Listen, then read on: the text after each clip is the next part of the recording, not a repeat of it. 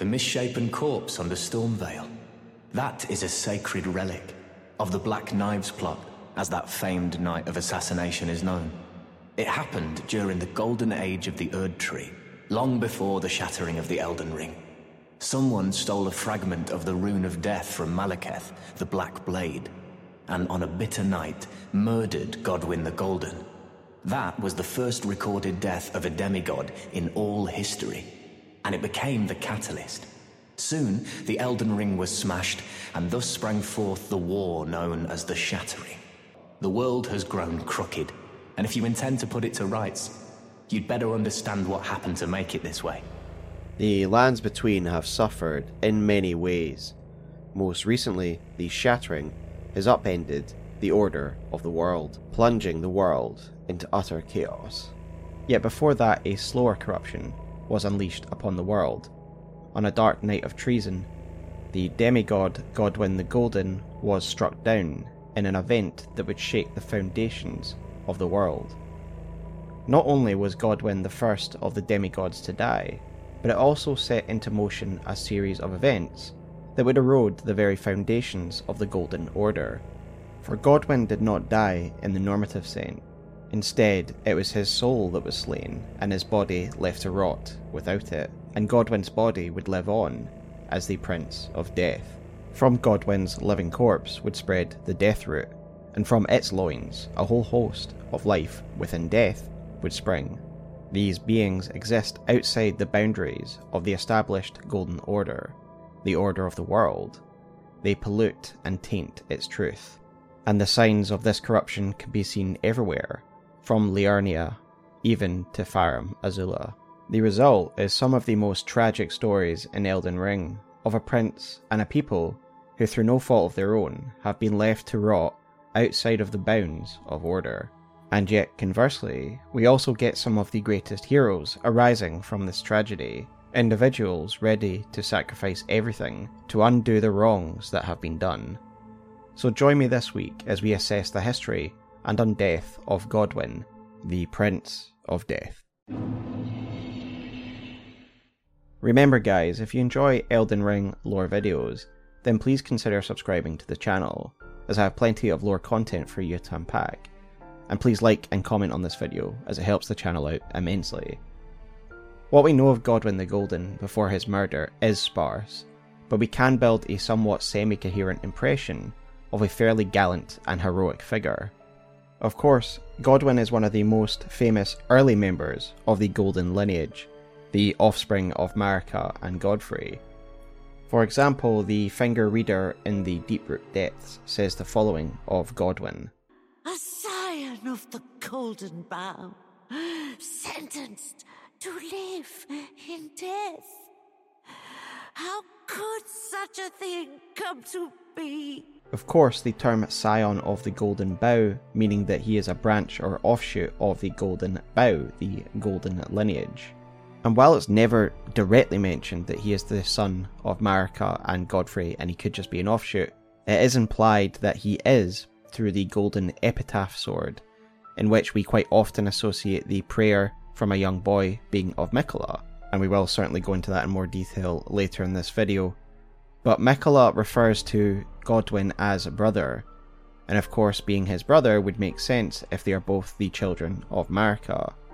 And given Godwyn is heavily involved in the early events of the Golden lineage's history, I think it is a fair assumption to make that he is Marika and Godfrey's son, rather than just a relative or offshoot a couple of generations removed from Godfrey and Marika. However, I do just bring this all up because it is worth remembering it isn't directly stated that Godwyn is Marika and Godfrey's son. However, his clear connection to the early Golden lineage means that he was one of the first demigods. For example, Godric's Great Rune reads the following. The first demigods were the Elden Lord Godfrey and his offspring, the Golden lineage. And while Godric specifically admires Godfrey, Godwyn in his early years is essentially everything that Godric wishes to be: powerful, respected, and a member of the Golden lineage who wears the title Golden with pride. We know that one of the greatest exploits attributed to Godwyn's life is his role in defeating the dragons who invaded Leyndell in the war against the dragons. We learn of this war via Gransax's bolt, which reads the following: "A great ancient dragon, Gransax, once rained calamity upon the royal capital, the only time in historical record that Lanedale's walls have fallen. This marked the dawn of the war against the ancient dragons." This mighty dragon, Gransax, is the gigantic corpse that we can still witness in Lanedale today, alongside his mighty bolt spear. This war appears to have been a massive challenge to the Erdtree forces, as it is noted that this was the only time that the Falls of Lanedale would fall. This is significant, for we know that even in the warring tribes of the demigods during the Shattering, that no one could pierce the mighty barriers, and we know of 2 instances specifically where the forces of Lanedale repelled all invading demigods, the first and second defences of Lanedale. This helps emphasise the power and brutality of this assault, for it even eclipses what the demigods would be able to muster.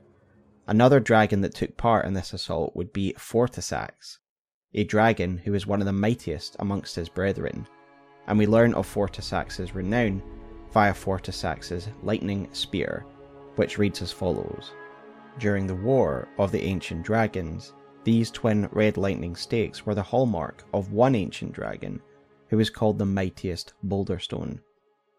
Fortisax was one of the most dangerous dragons in this conflict, and yet Godwyn the Golden would step up in this war and earn the respect of this adversary, something we learn via the relevant sword memorial, which reads as follows: "The routing of the ancient dragons, Godwyn the Golden fought to the last, earning the friendship of dread Fortisax."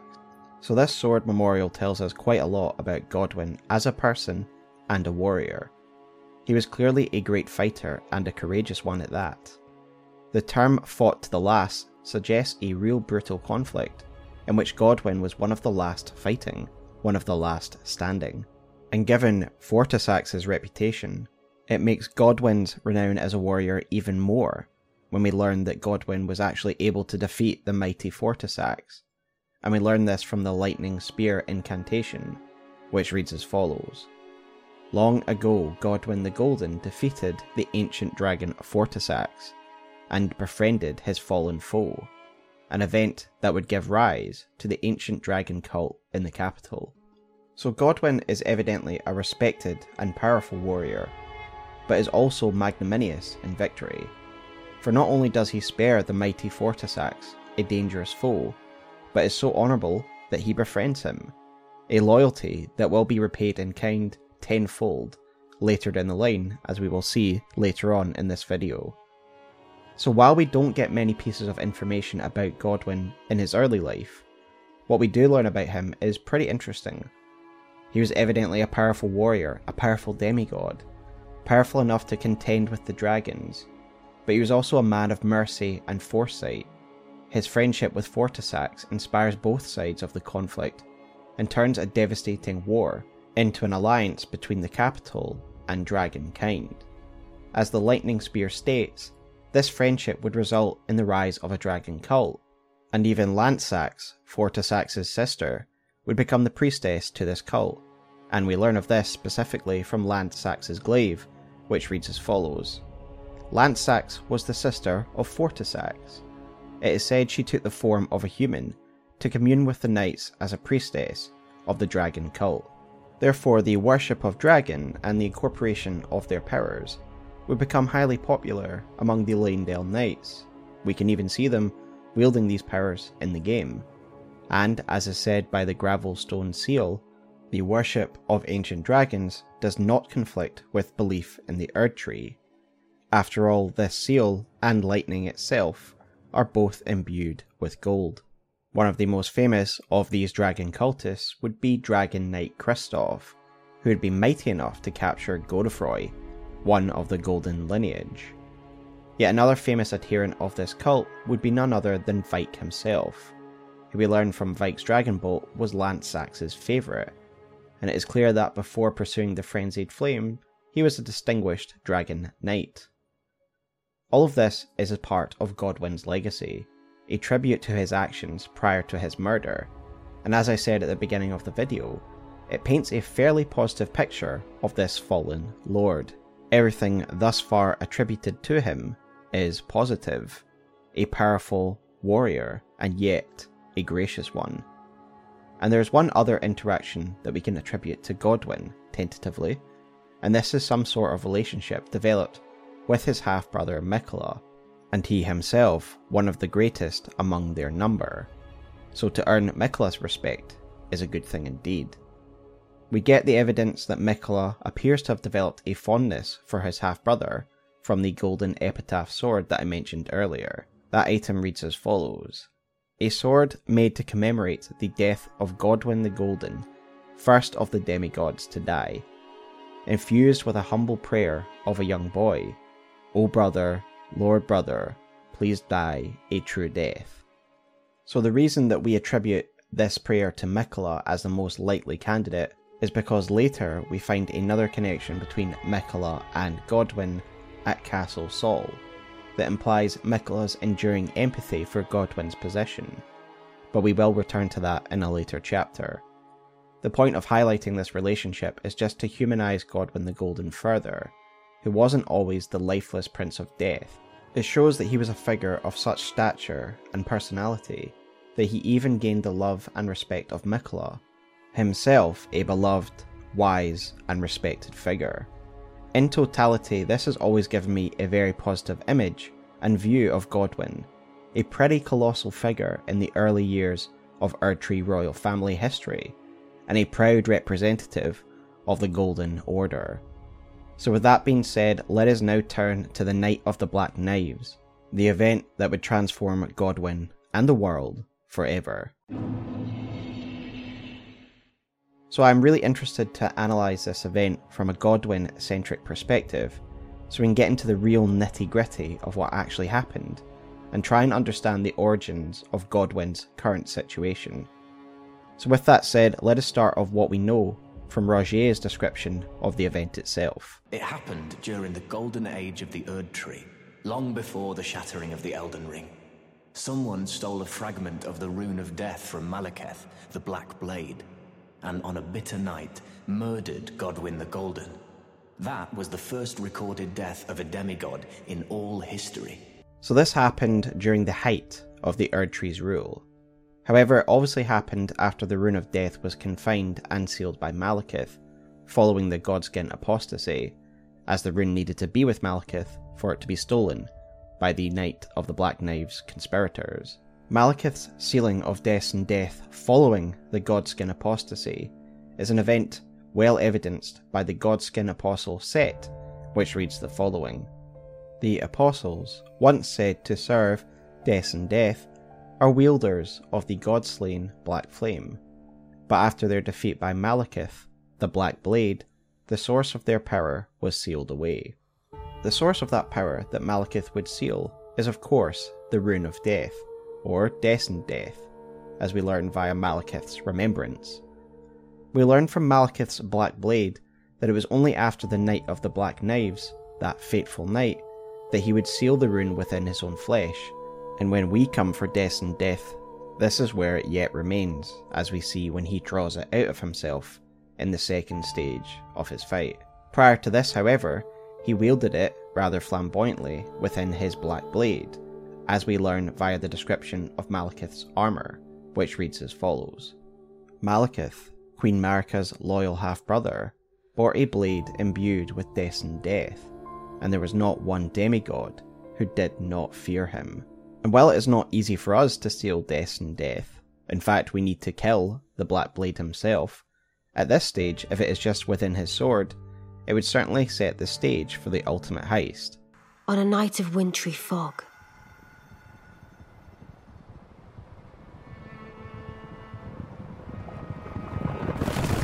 the Rune of Death was stolen.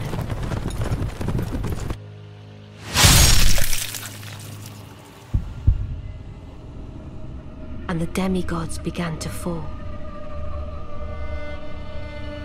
Starting with Godwyn the Golden.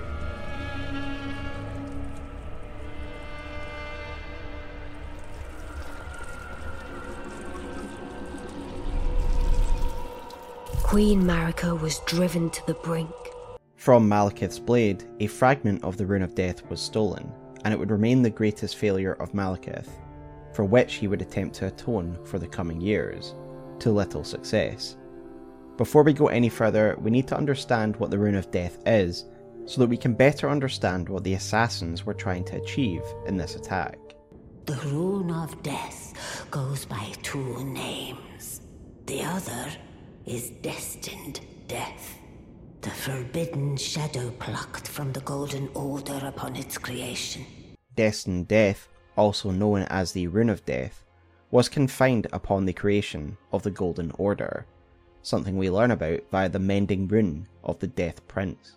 So the Rune of Death was clearly a part of the greater Elden Ring prior to this confinement, given the term rune is used here, the same term used to describe these shattered fragments of the Elden Ring found throughout the world and in the possession of the demigods. Further cementing this idea, when we use a mending rune at the end of the game, we are incorporating a new rune into the Elden Ring, which is built up of different runes that govern the lands between. For that is what the Elden Ring is, a source of power that influences the world and governs its laws. The best illustration of how the Elden Ring and its incorporated runes work is the confinement of the Rune of Death itself, for when it is removed, we very much see the effect of death being removed from the laws of the land. The removal of the Rune of Death from the Elden Ring has made the world a deathless hell, hence why everyone in the world is a pathetic dried out husk, a zombie, and this is best described by the aristocratic set worn by the wandering nobles, who are very zombie-like. And so it was literally the power of death, a Rune of Death that the assassins wished to imbue their weapons with, so that they may once again bring death to the gods, in a world absent death. These knives, their iconic knives that they forge, were made using the power of this stolen fragment of the Rune of Death, a process described by Ranni, one of the ringleaders of the event. Indeed, I am the witch Ranni. I stole a fragment of the Rune of Death and used it to forge the god-slaying black knives through fearsome rite. So with a fragment, and only a fragment, bear in mind, Ranni and her co-conspirators forged these knives using the power of Destined Death, meaning each blade was literally forged from death itself. This is not the only time that a fearsome rite was used to forge a god-slaying blade, and it is one of those nice instances of coherent lore that establishes precedent. What I'm referring to, of course, is the Finger Slayer blade, forged by the Nox as well. The Nox, of course, being Ranni's allies in the Night of the Black Knives. And so therefore, for me at least, it makes it a lot more easy to understand where the ability to forge such dangerous blades had come from. In my opinion, it is the method of creation that also influenced the very shape of the blades, their spiky, iconic form not too dissimilar from the half-wheel of the centipede, the form of the Rune of Death. The result is obviously a blade drenched in the power of Destined Death, as is most easily seen when the assassins use the power of the Red Flame, much like Malekith can. In my Eternal Cities lore video, which I highly recommend watching for a more in-depth look at the Nox, I spoke on how the Nox were a community of Numen defined by their allegiance to the stars, and that they are evidently excellent craftsmen and alchemists. We can see their craft in the many creations attributed to them, like the Dragonkin, the Finger Slayer blade, puppetry, and now, tentatively, these black knives, which no doubt combined Nox knowledge with Ranni's power and sorcery. I mention this because I believe Noxian ingenuity is no doubt what provided the science or magic behind the iconic assassin cloak and armours, and we learn of the potency of these relics from Roger, who says the following. You recall our conversation about the Night of the Black Knives, yes? They say the assassins who carried out the deed were scions of the Eternal City, a group entirely of women, arrayed in armour of silver under cloaks which fooled the eye. Indeed, when we meet some of the assassins ourselves, we know this to be true, given they can strike at us entirely unseen until it is too late. Again, this is a well-written bit of lore for me, because we actually have precedent of the Noxians having developed sorcery that revolves around fooling the eye. I of course refer to the sorceries developed in Celia, Town of Sorcery, a town descended from the Nox and the Eternal Cities. I vow to impart to you my knowledge of the lost sorceries of the Celians, descendants of the Eternal. Aside from this statement from Gowry, we get other bits of proof tying the town to the Eternal Cities.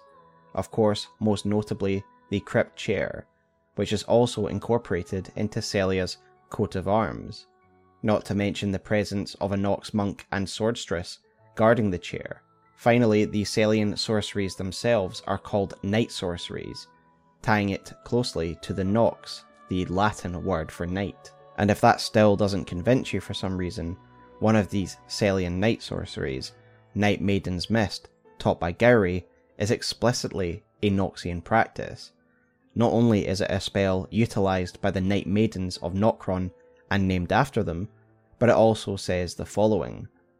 One of the night sorceries of Celia, Town of Sorcery. Below Celia, the eternal city of Nokron sleeps.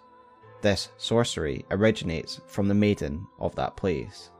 So now that we have firmly tied Celia and its night sorceries to the eternal cities, let us now consider the practices actually developed within this town. Well, having a look at it, we quickly come to realise that these sorceries are developed with the intent of aiding assassinations. For example, the Night Shard reads as follows. One of the night sorceries of Celia, Town of Sorcery. The Celian sorcerers were assassins, and it is said that they often hunted their fellows.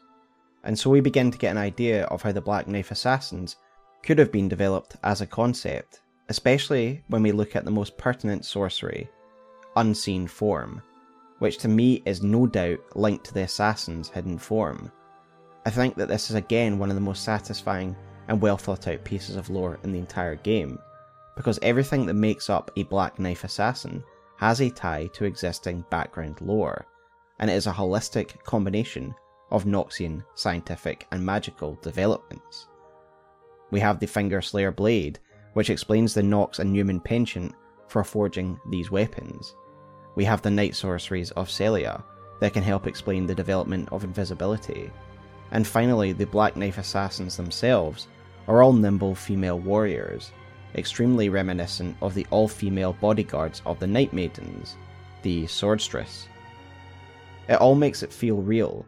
The Black Knife assassins aren't just a plot point shoehorned in, they are a culmination of a culture's development and practices, and I really appreciate this detail.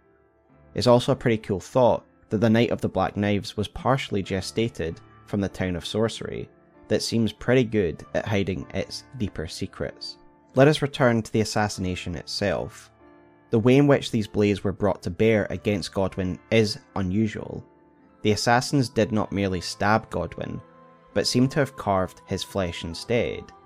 Indeed, we see this taking place in the intro cinematic, where Godwyn is being restrained so that the rune of death can be carved into his flesh.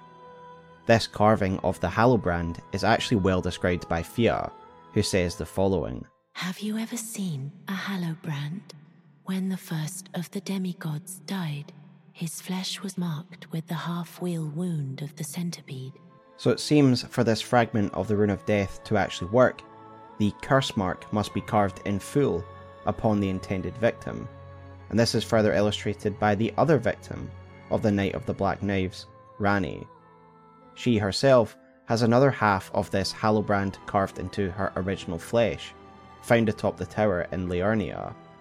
The curse mark pulled from her body gives us more details, as it reads the following.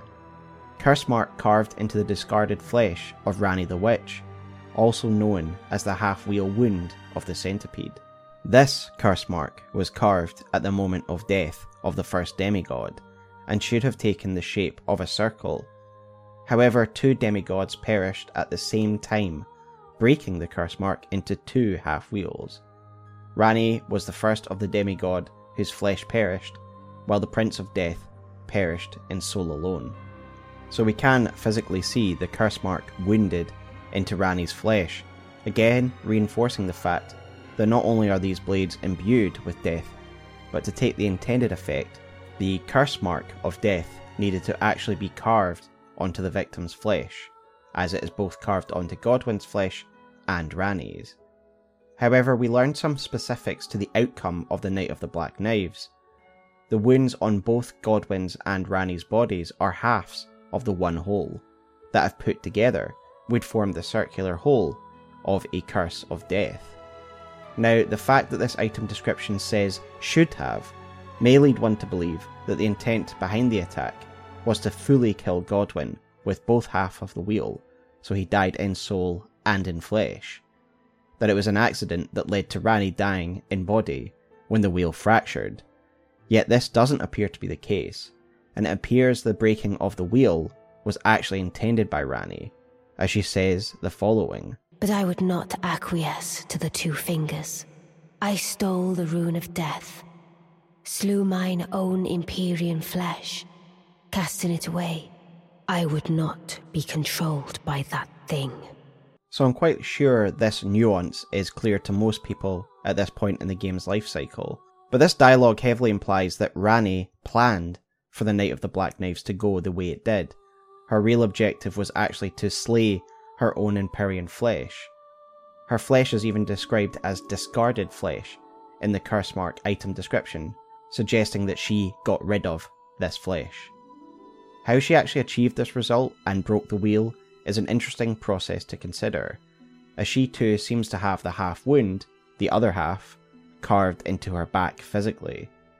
It's hard to get your head around, but my belief is that while the assassins were carving the rune into Godwyn, Ranni was committing a similar act upon herself, and the fact it happened at the same time broke the Hallowbrand between them, condemning Godwyn to shoulder the burden of the soul death half, while Ranni benefited from the death in body. In the curse mark description, it describes the breaking of the wheel in the following way: however, 2 demigods perished at the same time, breaking the curse mark into 2 wheels. The use of that word creates a chain of causality with what comes next in that sentence, i.e., it was because 2 demigods died simultaneously that the wheel was broken, splitting the totality of death into 2 halves, one dying of flesh and one dying in soul. Ranni only wanted to have the effects of one side of the wheel, and so used Godwyn as a totem for the other half to achieve her aims. This does tie up with what we know of Ranni, and we see in her actions. She is trying to sever all ties with the 2 fingers, as it appears that when she was chosen as Empyrean, she was in some metaphysical way bound to them, and unable to follow a path of her own choosing. But by doing this, by cruelly forcing Godwyn into her bid for freedom, she condemns a man to a horrific fate and would inadvertently cause the spread of the death root.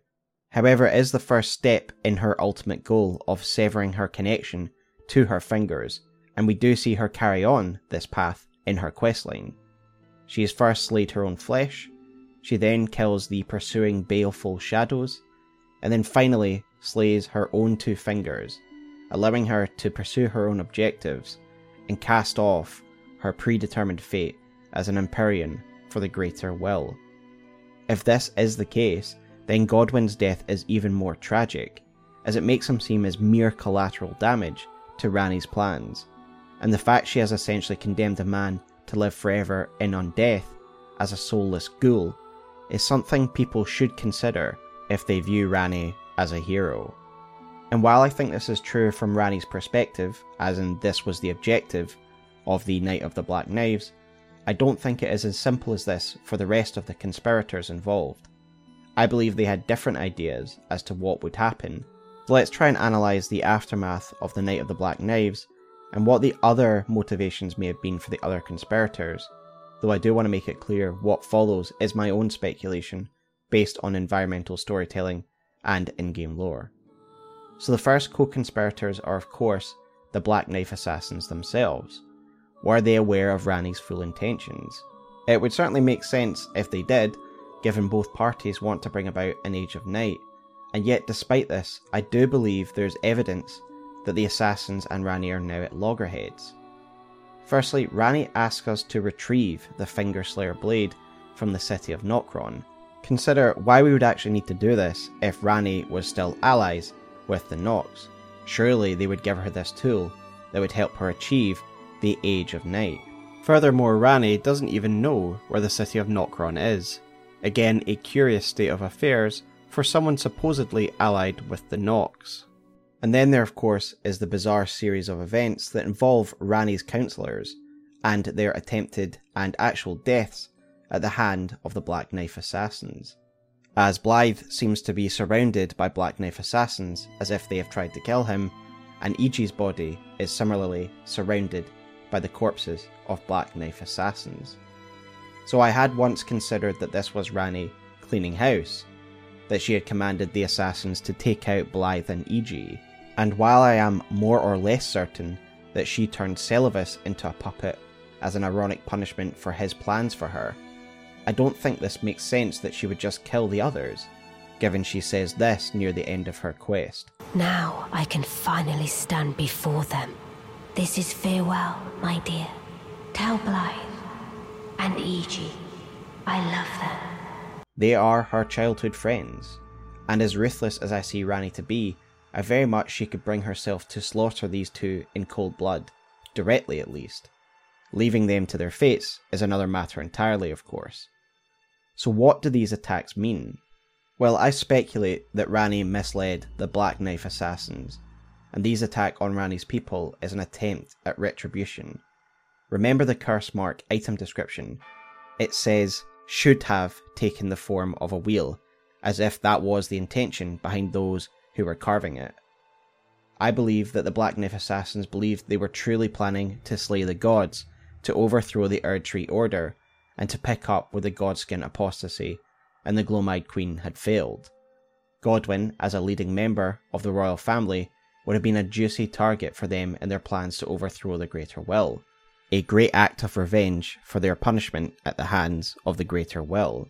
In my Eternal City video, I spoke on the potential connections between the Eternal Cities and the Glomide Queen's apostles, and while Iji burning in the Black God Slayer flame could be a mistake, I am of the belief that the Godskins were an Eternal City creation.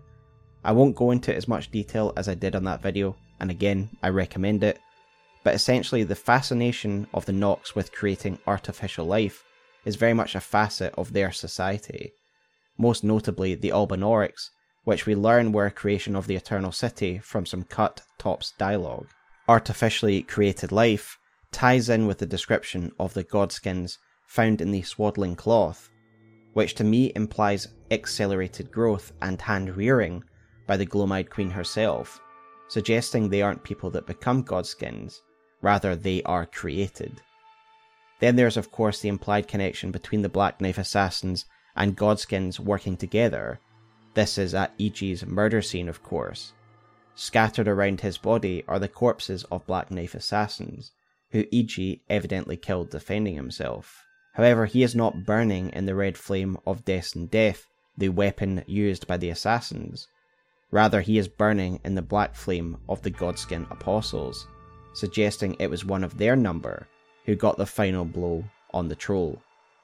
I think this suggested connection between the Godskin movement and the Black Knives lays bare their intentions, to bring about the deaths of the gods and overthrow them, not help Ranni further her own agenda. And while the Nox armor set tell us that they too want to bring about the Age of Stars, I imagine they wouldn't take kindly by being used by another usurper wanting to take the throne for herself. Whatever the motivation or reason behind it, I think it is clear now that the Eternal Cities and Ranni are at loggerheads, and it's further backed up by Electo, the leader of the Black Knife's assassins, being imprisoned in the Moonlight Altar, a Carrion Everjail. I speculate that post Night of the Black Knives, having used them to achieve her goal, Ranni imprisoned Electo, and the assassins take the heat, which is why we see them scattered throughout the land, hiding in the fringes and deep places of the world. No wonder we need a star to break into Nokron. Quite a tangent. But now let us look at another co-conspirator and what they aim to get out of this. Praetor Rykard. We learn of Rykard's involvement via the Blasphemous Claw item description, which reads as follows. On the night of the dire plot, Ranni rewarded Praetor Rykard with these traces. Should the coming trespass one day transpire, they would serve as a last resort foil, allowing Rykard to challenge Malekith the Black Blade, the Black Beast of Destined Death. So it looks like Ranni brought Rykard into this plot, and given what we know about him in his later, more overtly blasphemous years, it is easy to see him as an obvious fit. Much like the Eternal City cohort, I believe that Rykard will have just wanted to strike against the gods and America. He doesn't have any connection or care for the Age of Stars. Ranni's motive in bringing her brother in is pretty clear. He is just a last-minute defense against Malekith. And then of course we need to discuss the possible involvement of Queen Marika in the plot itself.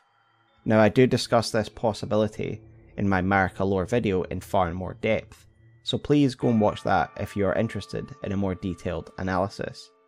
But in short, as I am sure most of you are aware, the main evidence for Marika being involved comes from the Black Knife Assassin armour set that describes the women as Newman closely associated with Marika, as well as certain dialogues that imply a sort of utilitarian view of her own children. As I said in my Marika video, I am not someone who personally believes this to be 100% true, yet I do also acknowledge the legitimacy of the theory, especially given the language used in the Black Knife Assassin armour set. And so with that said, if she was involved, what do I believe to be her motivations? Well, as said in my previous Marika video, a thoughtful Reddit post by the user Ha links the scrolls and tablets found in Marika's chambers to the declaration she makes regarding studying the depths of the Golden Order for an answer. In Marika's own words, I declare mine intent to search the depths of the Golden Order through understanding of the proper way. Our faith, our grace is increased. Those blissful early days of blind belief are long past. My comrades, why must ye falter? In my mind, if we are to entertain the idea that Marika murdered her own son, I believe it is a reaction to her study and identification of the flaw in the Golden Order, and that it was a calculated move to expose this flaw that she had identified through her studies. This flaw, of course, was the absence of death, a glitch in the system that could not rectify itself when the Rune of Death was reintroduced through Godwyn's murder. And so with that said, let us actually examine the resulting effects of Godwyn's murder, the spread of the Death Root, and the rise of the Prince of Death. After his murder, the corpse of the fallen demigod was buried in the Deep-Root Depths, something we can pick up from the Prince of Death pustule. In your first playthrough, most likely the first sight you get of Godwyn is the intro cinematic that shows him being murdered by the Black Knife Assassins. Yet despite this gruesome scene, we get the picture of a beautiful godlike figure, a muscular physique, and flowing golden locks. This is also in line with what we see in the story trailer, which again could have been many people's first sight of the Golden Prince. So this later becomes very unsettling when players get their first look at what we learn to be a visage of Godwyn, hidden at the bottom of Stormveil Castle. I genuinely find the look of this face subconsciously disturbing and repulsive. Something deep within me does not like this face. It feels wrong, and when we look at the thematics in a later part of this chapter, you will see this is exactly the intent. It reminds me of an oyster, with its multiple folds of skin, and it is distinctly unnatural and incredibly well done. And indeed the oyster does seem to be spot on, because we will see the full aquatic form of Godwyn later, as well as tying it in with the relevance of water to Godwyn and those who live in death. It is Rogier who later confirms that this haunting face is a relic of the Knight of the Black Knives, a visage of Godwyn.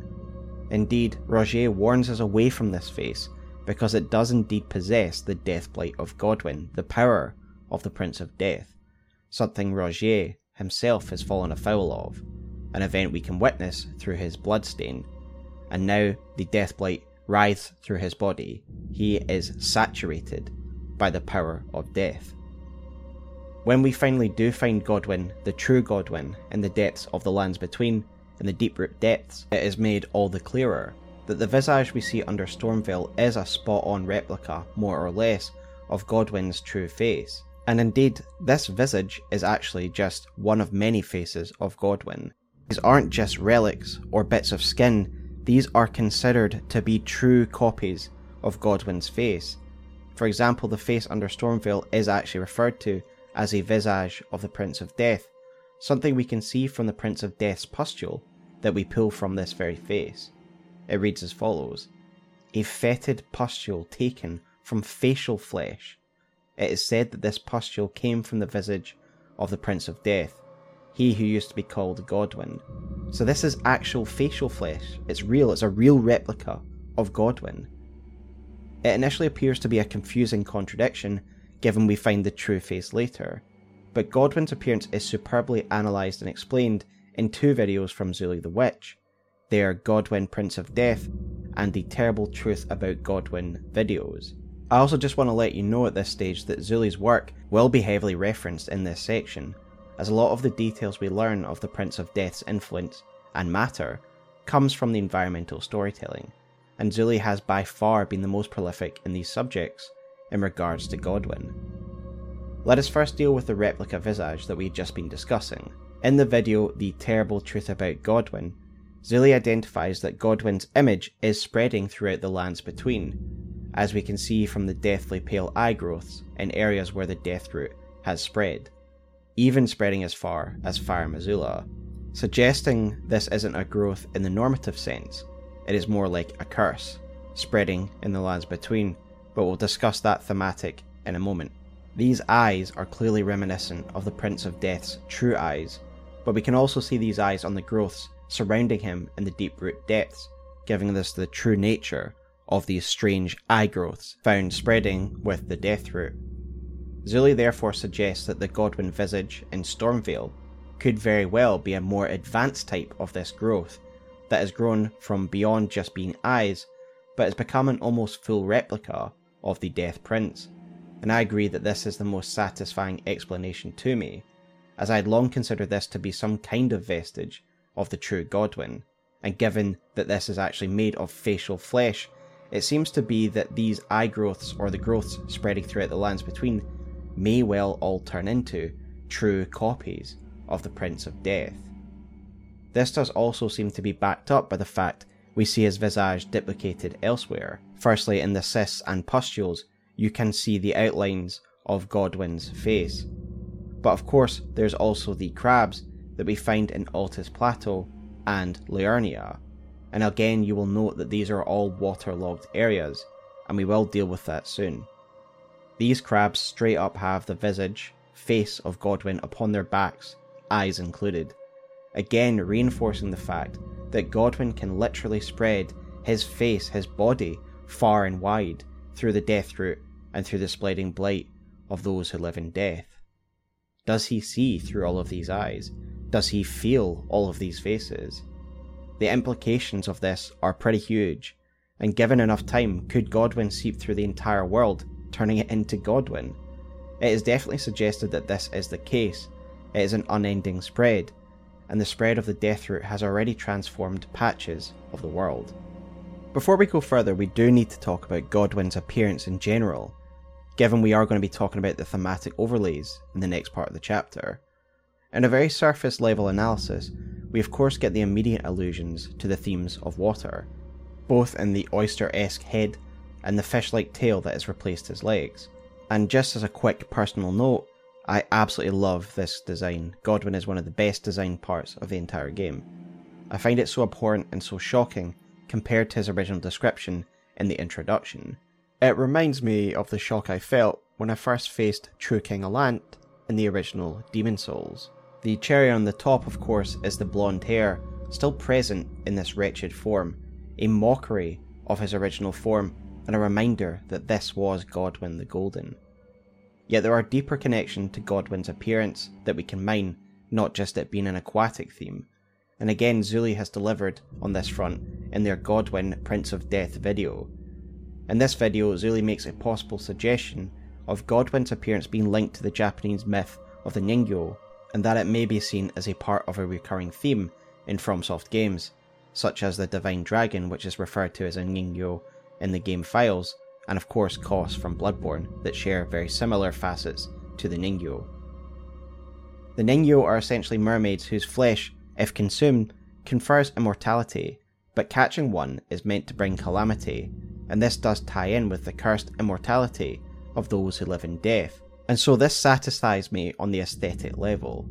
However, there is more thematically, and at this point I'm going to reference another content creator, Acer Aesthetics, and specifically I'm referencing their stellar video on the ideas of pollution and taboo found within Silent Hill, a video called The Horror Lost in Translation, a video that looks at the Eastern cultural influences found in Silent Hill that the Western audience may miss.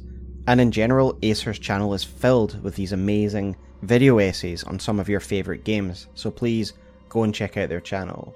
The Silent Hill video is extremely useful to me, however, not only because Silent Hill is one of my favourite games of all time, but Acer analyses themes that are also very useful in analysing the themes tied to Godwyn.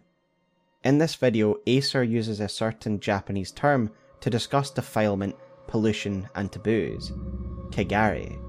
Kegare is described by Wikipedia as a state of defilement caused by varying events, including contact with any form of death or corpse. But Acer goes further, describing kegare as the crossing of boundaries, the transitions between life and death, for example, and when these boundaries are crossed, you get impurity, you get kegare. In Silent Hill, the boundaries being crossed vary from game to game, but in each game kegare is represented by the horrible nightmares that each protagonist must face.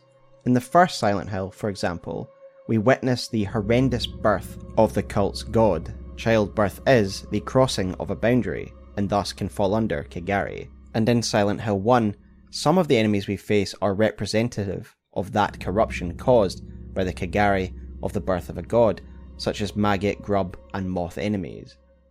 To me, this can be specifically applied to Godwyn's appearance and his corruption throughout the land. To straight up quote Acer when he is talking about a corpse relation to kegare, he says, and I quote, "Kegare can also mean corruption and defilement.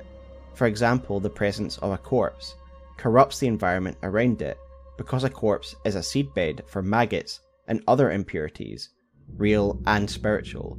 If you touch it, you will also get kegare, and you will spread it until you clean yourself." End quote. Does this sound familiar? The presence of a corpse causing corruption that spreads to others, who then spread it further? This is why Godwyn's appearance is so deeply corrupted. He is a living corpse who has been buried, and his corruption has spread. He has crossed the boundaries of natural life. The moment his soul was obliterated, and his corpse was left behind, he became a seedbed for the corruption that pollutes the lands between. Godwyn, through no fault of his own, has crossed these sacred bounds, not only between life and death, but outside the boundaries set by the Golden Order, and he will continue to be a source of impurity, a source of kegare, until he is destroyed or is brought back within the bounds of what is accepted.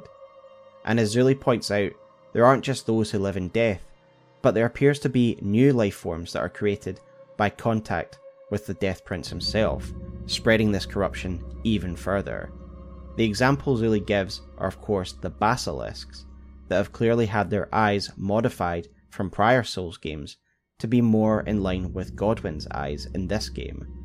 In addition, their connection to Godwyn is made all the clearer by their location in areas connected to death, such as in the Deeproot Depths, the realm of the Prince of Death.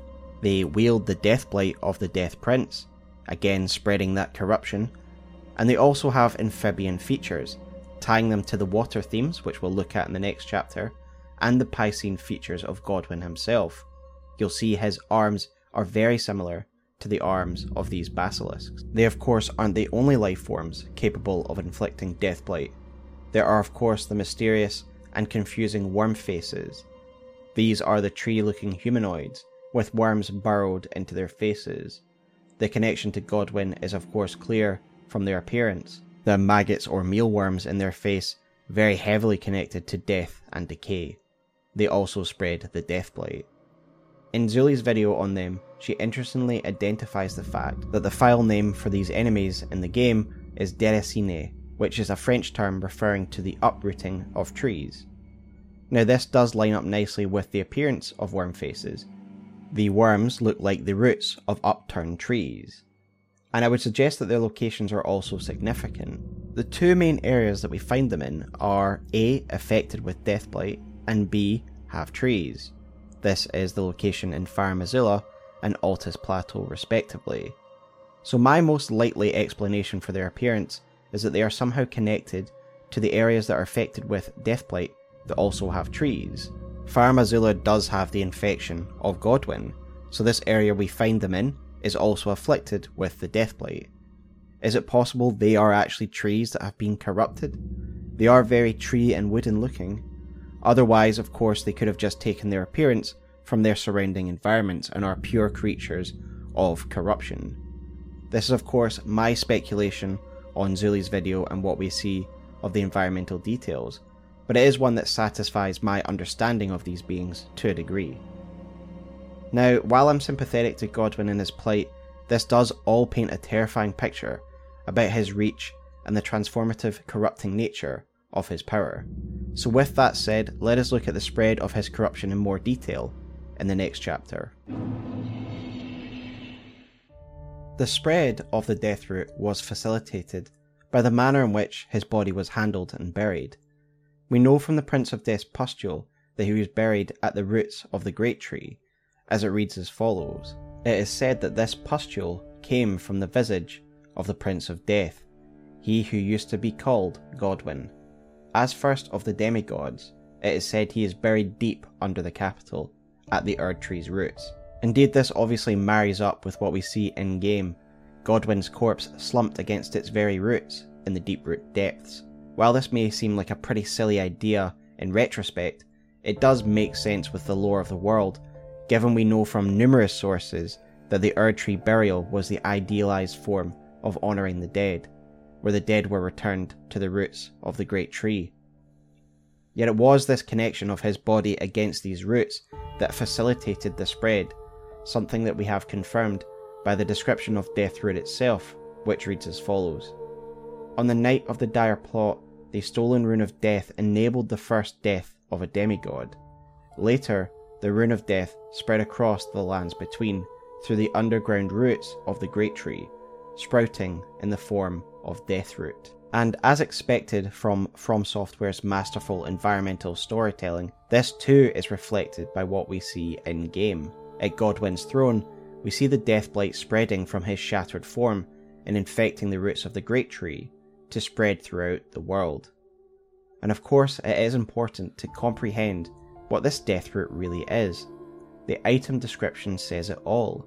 The Deathroot is the fragments of the Rune of Death that was stolen on that fateful night. These are the fragments of the fragment that was stolen from Malekith, and as such it explains his motivation in working with the hunters to retrieve this Deathroot.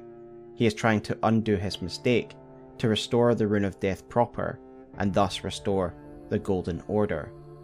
Geraint actually hungers for the Rune of Death, for the Deathroot, because he feels the Rune of Death since it is bound within his own flesh, and we learn from Malekith's Black Blade that it was actually bound within his flesh after the Night of the Black Knives. And as such, he hungers for it to be complete, because it is part of him as well. Tragically, for Malekith, some bells cannot be unrung, and while we return all of the Deathroot, Malekith realises that the affliction of the Wheel of the Centipede has spread too far and has seeped into the very soil of the lands between. The Rune of Death can no longer be restored. It is all consumed. Still, I am not sated. Not nearly sated. So this is where we return to what happened to Godwyn on the Night of the Black Knives. Godwyn only received half of the wound of the centipede, half of the Rune of Death. This half concerns the death of the soul only, and said Deathroot obviously contains the same half, hence why those afflicted by Deathroot are dead only in soul, but still exist in a corporeal sense. They literally live within death. The reference to this as the mark of the centipede is obviously quite fitting for a couple of reasons. Firstly, and most obviously, this half of the rune does indeed resemble a centipede, but the more relevant connotation, and to why it's probably shaped like a centipede in the first place from a design perspective, is to more do with the ideas of rot and stagnation, a cultural understanding from Japanese Shinto, where flowing water is seen as good, pure, and representative of life, where stagnation is seen as corruption, death, and decay. In short, the idea of purity and the ever-flowing cycle of life in Shinto is commonly represented by flowing water of that flowing circle of life. So conversely, stagnant water is used to represent the perversion or halting of said cycle. Pests and insects thrive in stagnant water, and thus they are often used to depict corruption and rot. And again, this is something prominently seen in the first Silent Hill, in the form of moths, cockroaches, and grubs. Again, as aptly described by Acer, stagnant water is another thematic indicator of Kegare. And to quote Acer directly once more, they say the following: "Flowing water is life, and so it is good. Conversely, still waters are death." Now, in Western culture, we are of course familiar with flies, insects, and maggots being a symbol of death and rot and decay, and indeed this is represented by the flies swarming around Godwyn's decaying corpse. However, it is important to remember that a Japanese team made this, and so it's great to understand the cultural context behind these thematic designs. And so, with the understanding that flies, insects, and other types of pests are representative of Kegare and stagnant waters, we again move to the centipedes. Centipedes fall within this category as a life form that thrives in decay and stagnant waters, and thus, in Japanese culture, centipedes are often used to symbolically represent stagnation or rot or pollution. Of course, the best representation of this is in From Software's media in Sekiro, where the presence of centipede parasites are meant to denote the stagnation and pollution of the divine waters, best illustrated by the monks of Senpo Temple, who are literally overtaken by parasitic centipedes. The association with centipedes is made even more interesting then when we consider the golden centipede, which reads as follows: "The golden desiccated remains of a centipede, material used for crafting items, kept as a fetish by the Golden Order fundamentalists, especially the hunters of those who live in death. As such, they're found near churches or similar." Now, a fetish is usually a talisman or some other object used for spiritual protection, and given it is a golden centipede, the mark of those who live in death, it makes sense that the Golden Order fundamentalists would use this when hunting those who live in death, given it's a golden inversion of their enemy's symbol. This is why the half wound of the centipede is representative of those who live in death, because they are literally stagnant forms of life. They are stuck living in death, stuck at one part of the cycle of life. They are existing outside the boundaries of the established laws. They are an extension of the pollution spilling from Godwyn's corpse. They are Kegare, and so the associated imagery of centipedes and insects make sense. The idea of Kegare and crossing sacred bounds is why so often those who live in death are described to be out with the Golden Order, such as in the description of the holy water pots, which reads as follows: "Highly effective against those who live in death, even preventing them from rising again. The Golden Order has no mercy for those who trespass beyond life's bounds." It's again the idea of trespassing beyond the boundaries, leading to pollution and stagnation, and the idea of their existence outside the bounds of order leading to a pollution of the order is reflected in the language of the hunters such as D, who states the following: "Following only the guidance of the great Elden Ring, those who live in death fall outside the principles of the Golden Order. Their mere existence sullies the guidance of gold, tainting its truth. And so it is the vermin must be exterminated, down to the very last." And the ideas of stagnation makes sense why the areas we find those who live in death are in stagnant waters, and it also maybe helps explains the aquatic tibia marinas, who seem to be an infection vector for the death root. It is just another thematic manifestation of the themes of stagnation and Kigare. Now, while the half-wound of the centipede, being death only in soul, helps explain the undeath of those who live in death, I feel it is only part of the equation when it comes to explaining their existence. As we have just discussed, those who live in death are essentially a glitch in the system, and for this to occur, for a glitch to occur, there has to be a fault in the Golden Order. You may find this peculiar, but I discovered something in my examination of the Knight of the Black Knives. These souls have committed no offense.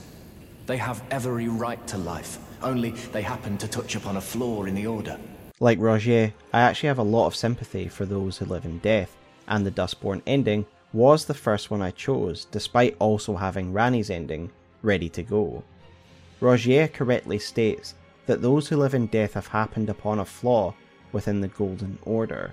It is not perfect, as the fundamentalists would have you believe, and this flaw will be one that those familiar with my channel will of course heard me mention many times, as in my Gold Mask and Marika videos. That flaw being the removal of death and confinement of it, and this is fittingly described by the mending rune of the Death Prince, which reads as follows. Formed of the two Hallowbrand half-wheels combined, it will embed the principle of life within death into order. The Golden Order was created by confining destined death.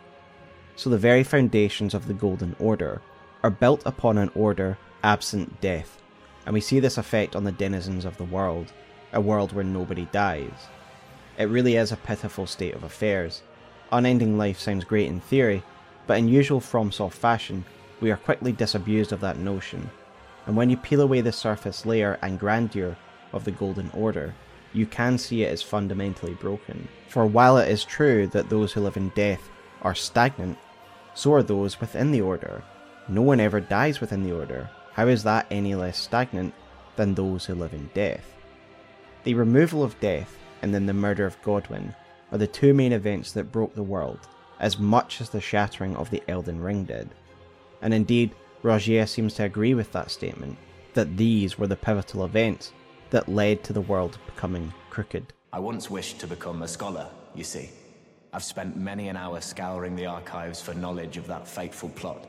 The world has grown crooked, and if you intend to put it to rights, you'd better understand what happened to make it this way. And yet, there are those looking for a workaround, a way to undo and reverse the corruption, rather than simply purging those who are afflicted. And so it is time to look at those who would undo the corruption and restore Godwyn to his former glory. We have already covered the fact that Fortisax and Godwyn developed a close bond due to their mutual respect in the War of the Dragons, and Godwyn's sparing of the former's life. But the depths of this bond isn't really illustrated until we get to the latter parts of the game, and we find Fortisax for ourselves, who, to me, is one of the most heroic characters in the entire story. Fortisax's remembrance reads as follows. After Godwyn the Golden became the Prince of Death, the ancient dragon fought long and hard against the death within its companion. Alas, victory was never achieved, and its only reward was corruption.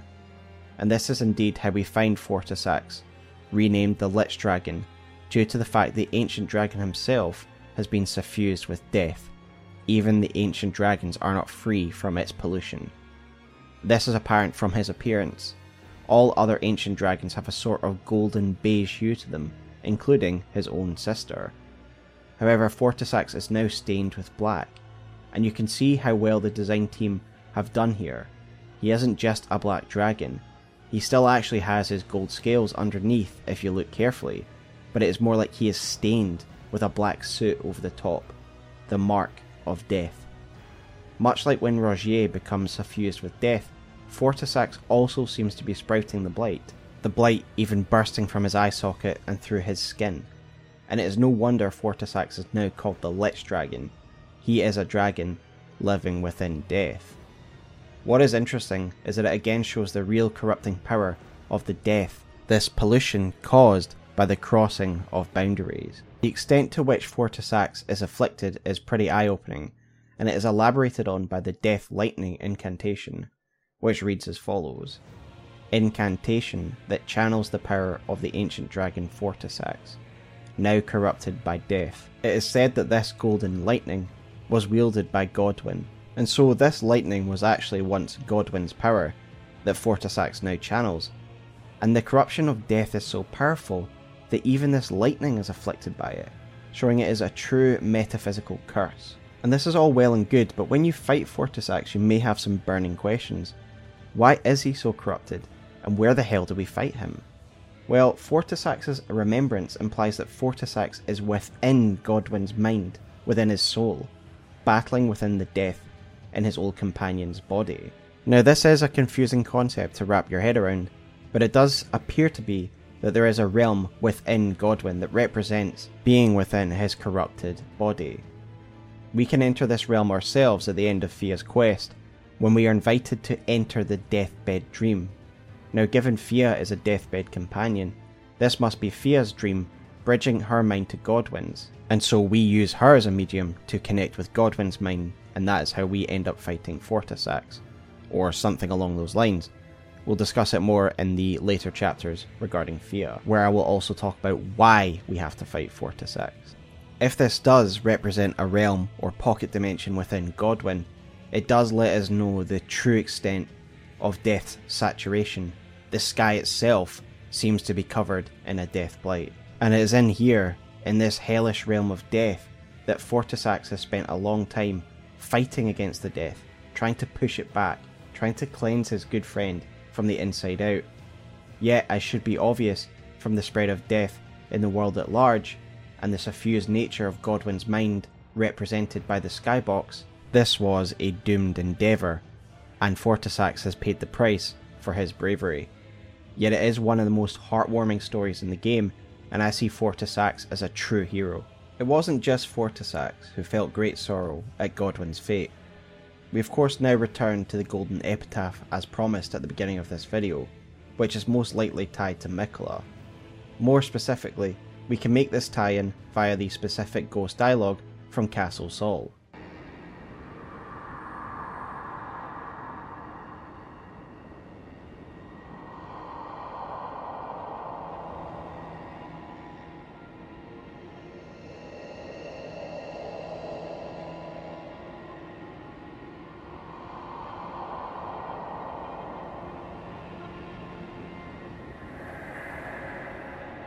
So that does bring us to the location of this ghost, Castle Sol, a bastion that appears to hold a cult dedicated to the resurrection of the soulless. So let's discuss this. Castle Sol, as seen by its banners, is a castle containing a group that seem to venerate the Eclipse in some capacity, and this is further supported by the great treasure of this castle, the Eclipse Shotel. The Eclipse is of course used elsewhere in Elden Ring, and is closely associated with the mausoleums and their knights, and the soulless demigods housed within. The Eclipse Crest Great Shield, wielded by the mausoleum knights, reads the following. The Eclipse Sun, drained of colour, is the protective star of the soulless demigods. It aids the mausoleum knights by keeping death and death at bay. So the Eclipse is obviously a symbol associated with the soulless, and it is seen as a ward that will keep death and death at bay. Obviously something to avoid for these soulless demigods so they don't die permanently before they are restored. A really great video on the subject of the Eclipse is one by vLimit, and I highly recommend you check that out, and I will link below. The protective nature of the Eclipse as a type of ward therefore explains why it appears on the shields of the defenders of these soulless demigods. The Eclipse also thematically neatly fits in. Not only is the Eclipse extremely similar to the two sides of the Hallowbrand, but again there are some cultural connotations to the Eclipse which are relevant to death, and we will shortly deal with those. But I want to first ask, what is the point of Castle Sol? What are they actually trying to achieve here? Well, let us try and uncover the purpose behind these people, the people who existed in Castle Sol. those who seem to venerate the eclipse. We have already looked at one ghost dialogue, which implies the eclipse could restore the soulless demigods, and so now let us turn to the other ghost dialogue found within the castle, one in the main chapel, who echoes the veneration of the eclipse. O great sun, frigid son of Sol, surrender yourself to the eclipse. Grant life to the soulless bones. So the connecting factor here seems to be the belief that the eclipse, swallowing the sun, can restore the soulless demigods to full life. Yet what is the basis for this theory? Fortunately for me, I am friends with a curator far more familiar with Japanese cultural implications, as well as the language itself. Of course, people familiar with the channel will know I'm referring to Last Protagonist, who has once again provided some excellent information in regards to the eclipse. In a comment on V-Limit's video regarding the eclipse, Last Protagonist said the following, and he's given me permission to share this comment.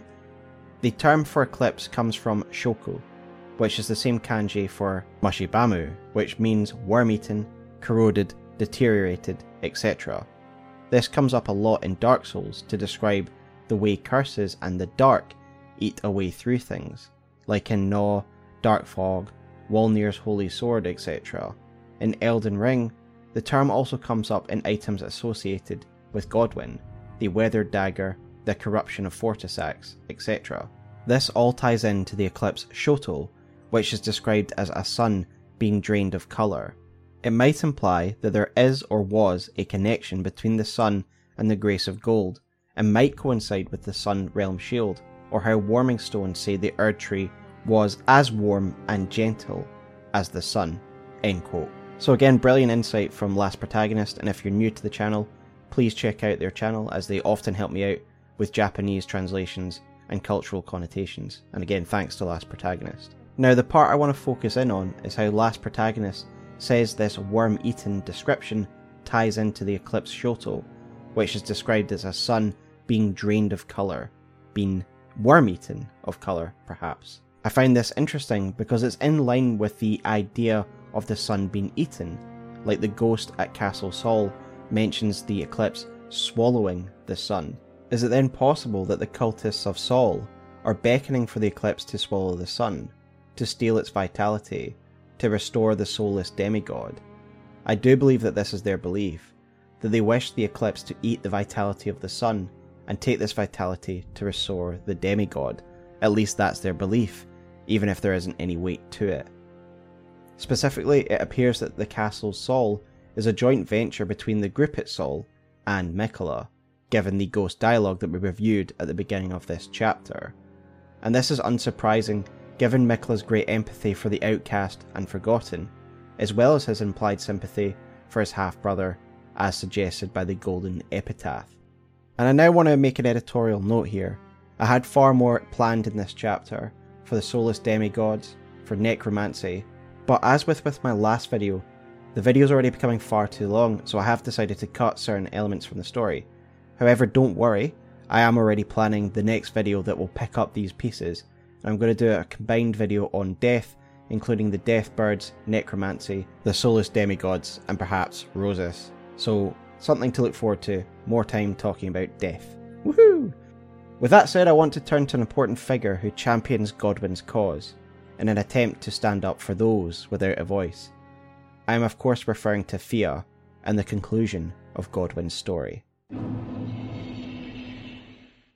Fia is a fascinating character, whose story is presented to us right at the beginning of the game, during the introductory cinematic, where we quickly learn that Fia is a Deathbed Companion and also a Tarnished.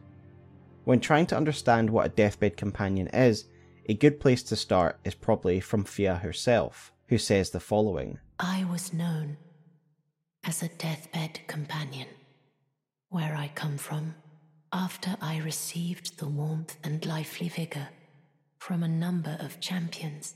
I lay with the remains of an exalted noble, to grant him another chance at life. So Fia pretty much gives us the bare bones of what her position entails. They absorb the vitality of champions they embrace, such as us, and they use that stored vigour to breathe new life into those who have already passed. In this dialogue, Fia also seems to describe exactly what is depicted on her introductory slide art. She was lying with a noble to bear him into new life. I find the term bear him into new life interesting.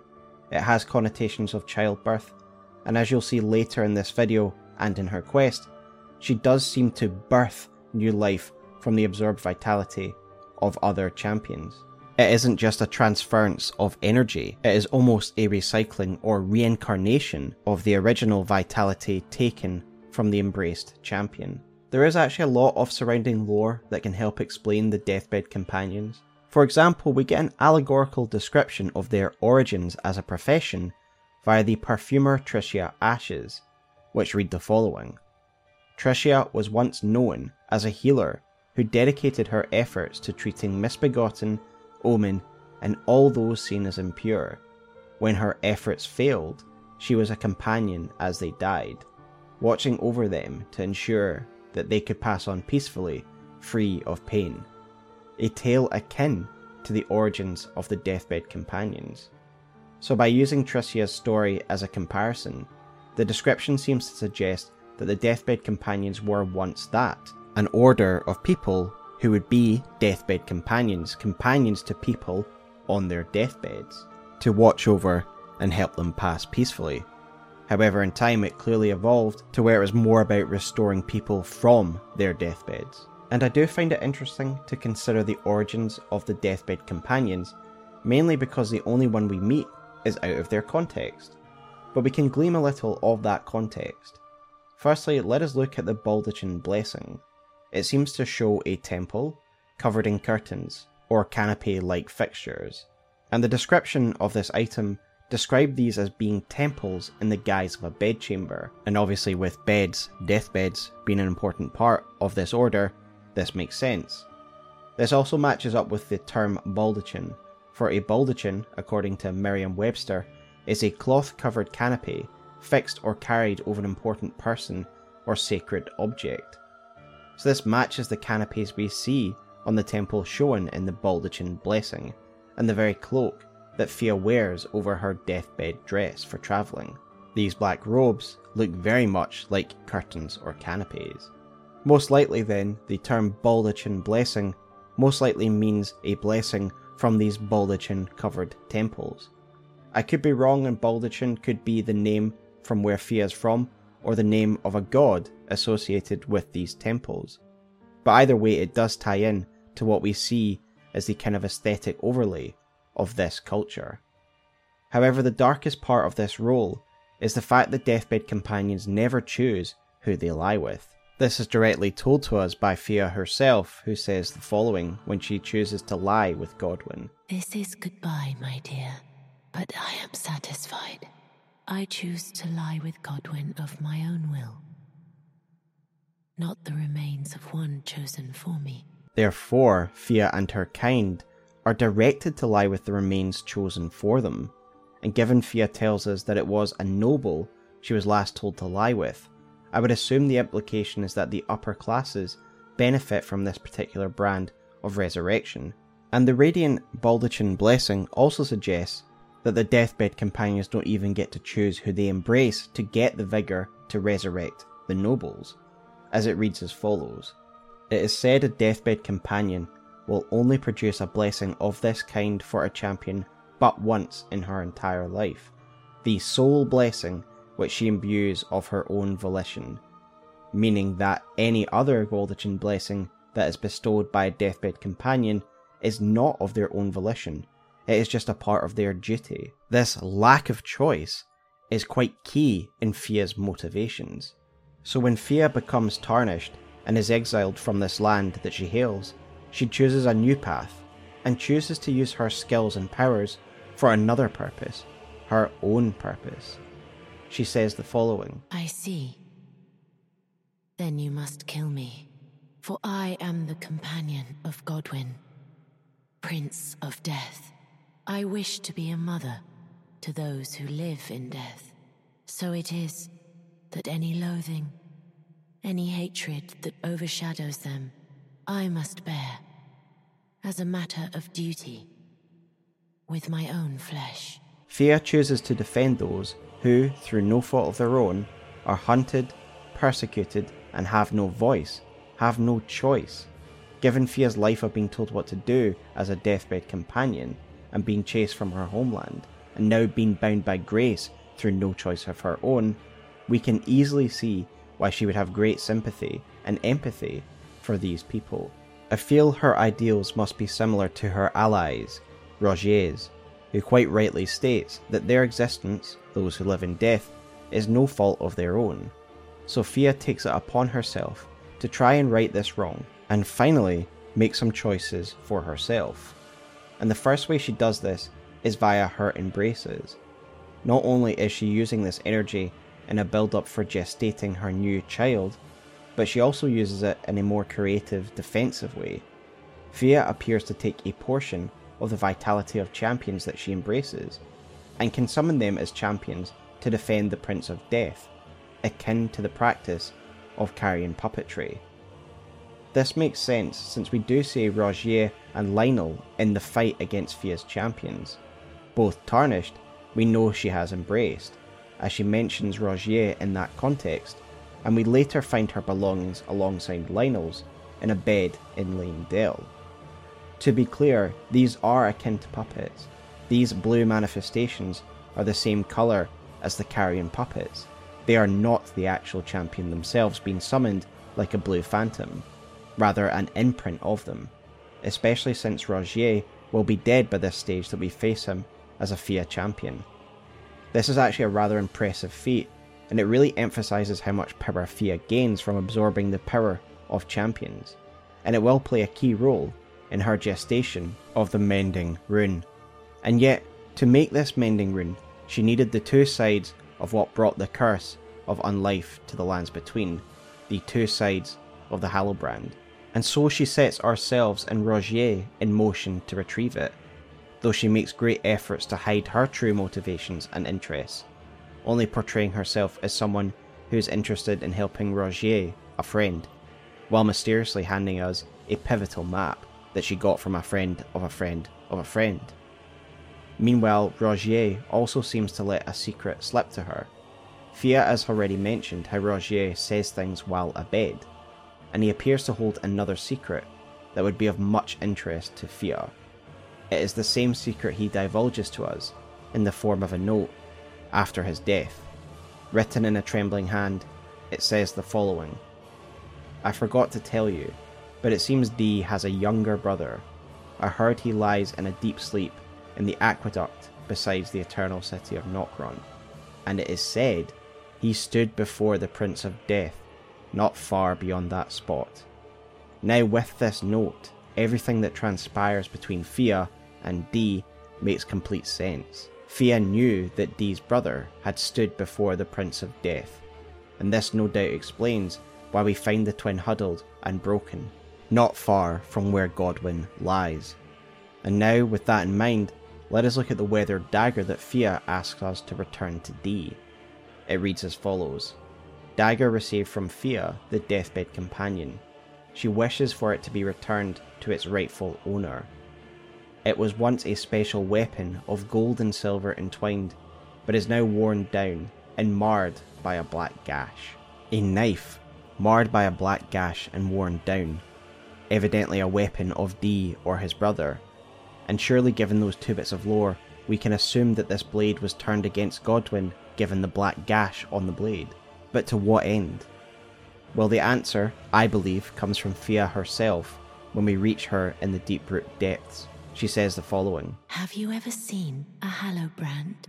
When the first of the demigods died, his flesh was marked with the half-wheel wound of the centipede.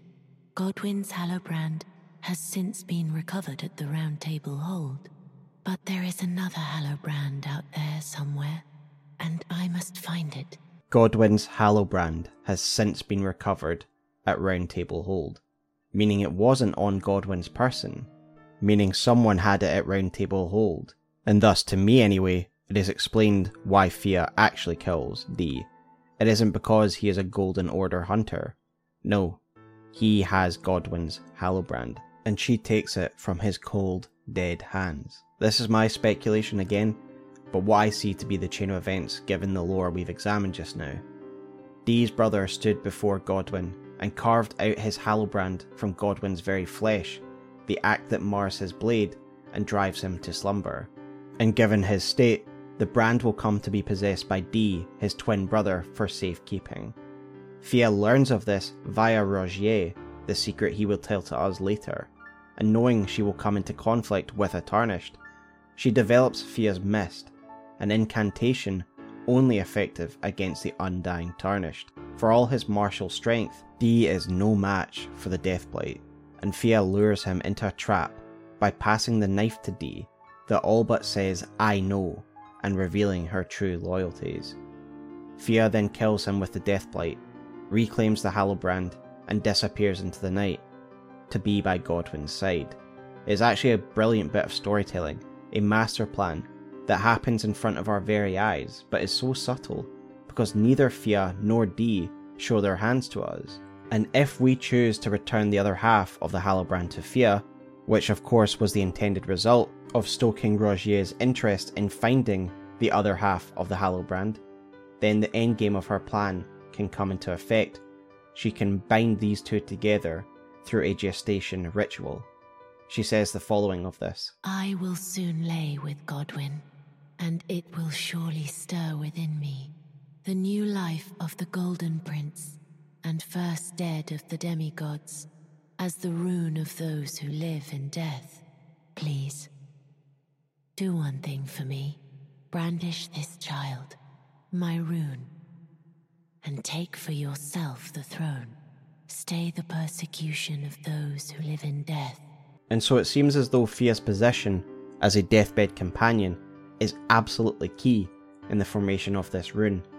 Long as she channeled the power of Champion's vitality to resurrect the dead, as I noted earlier, this process through semantics is indicated to be akin to childbirth.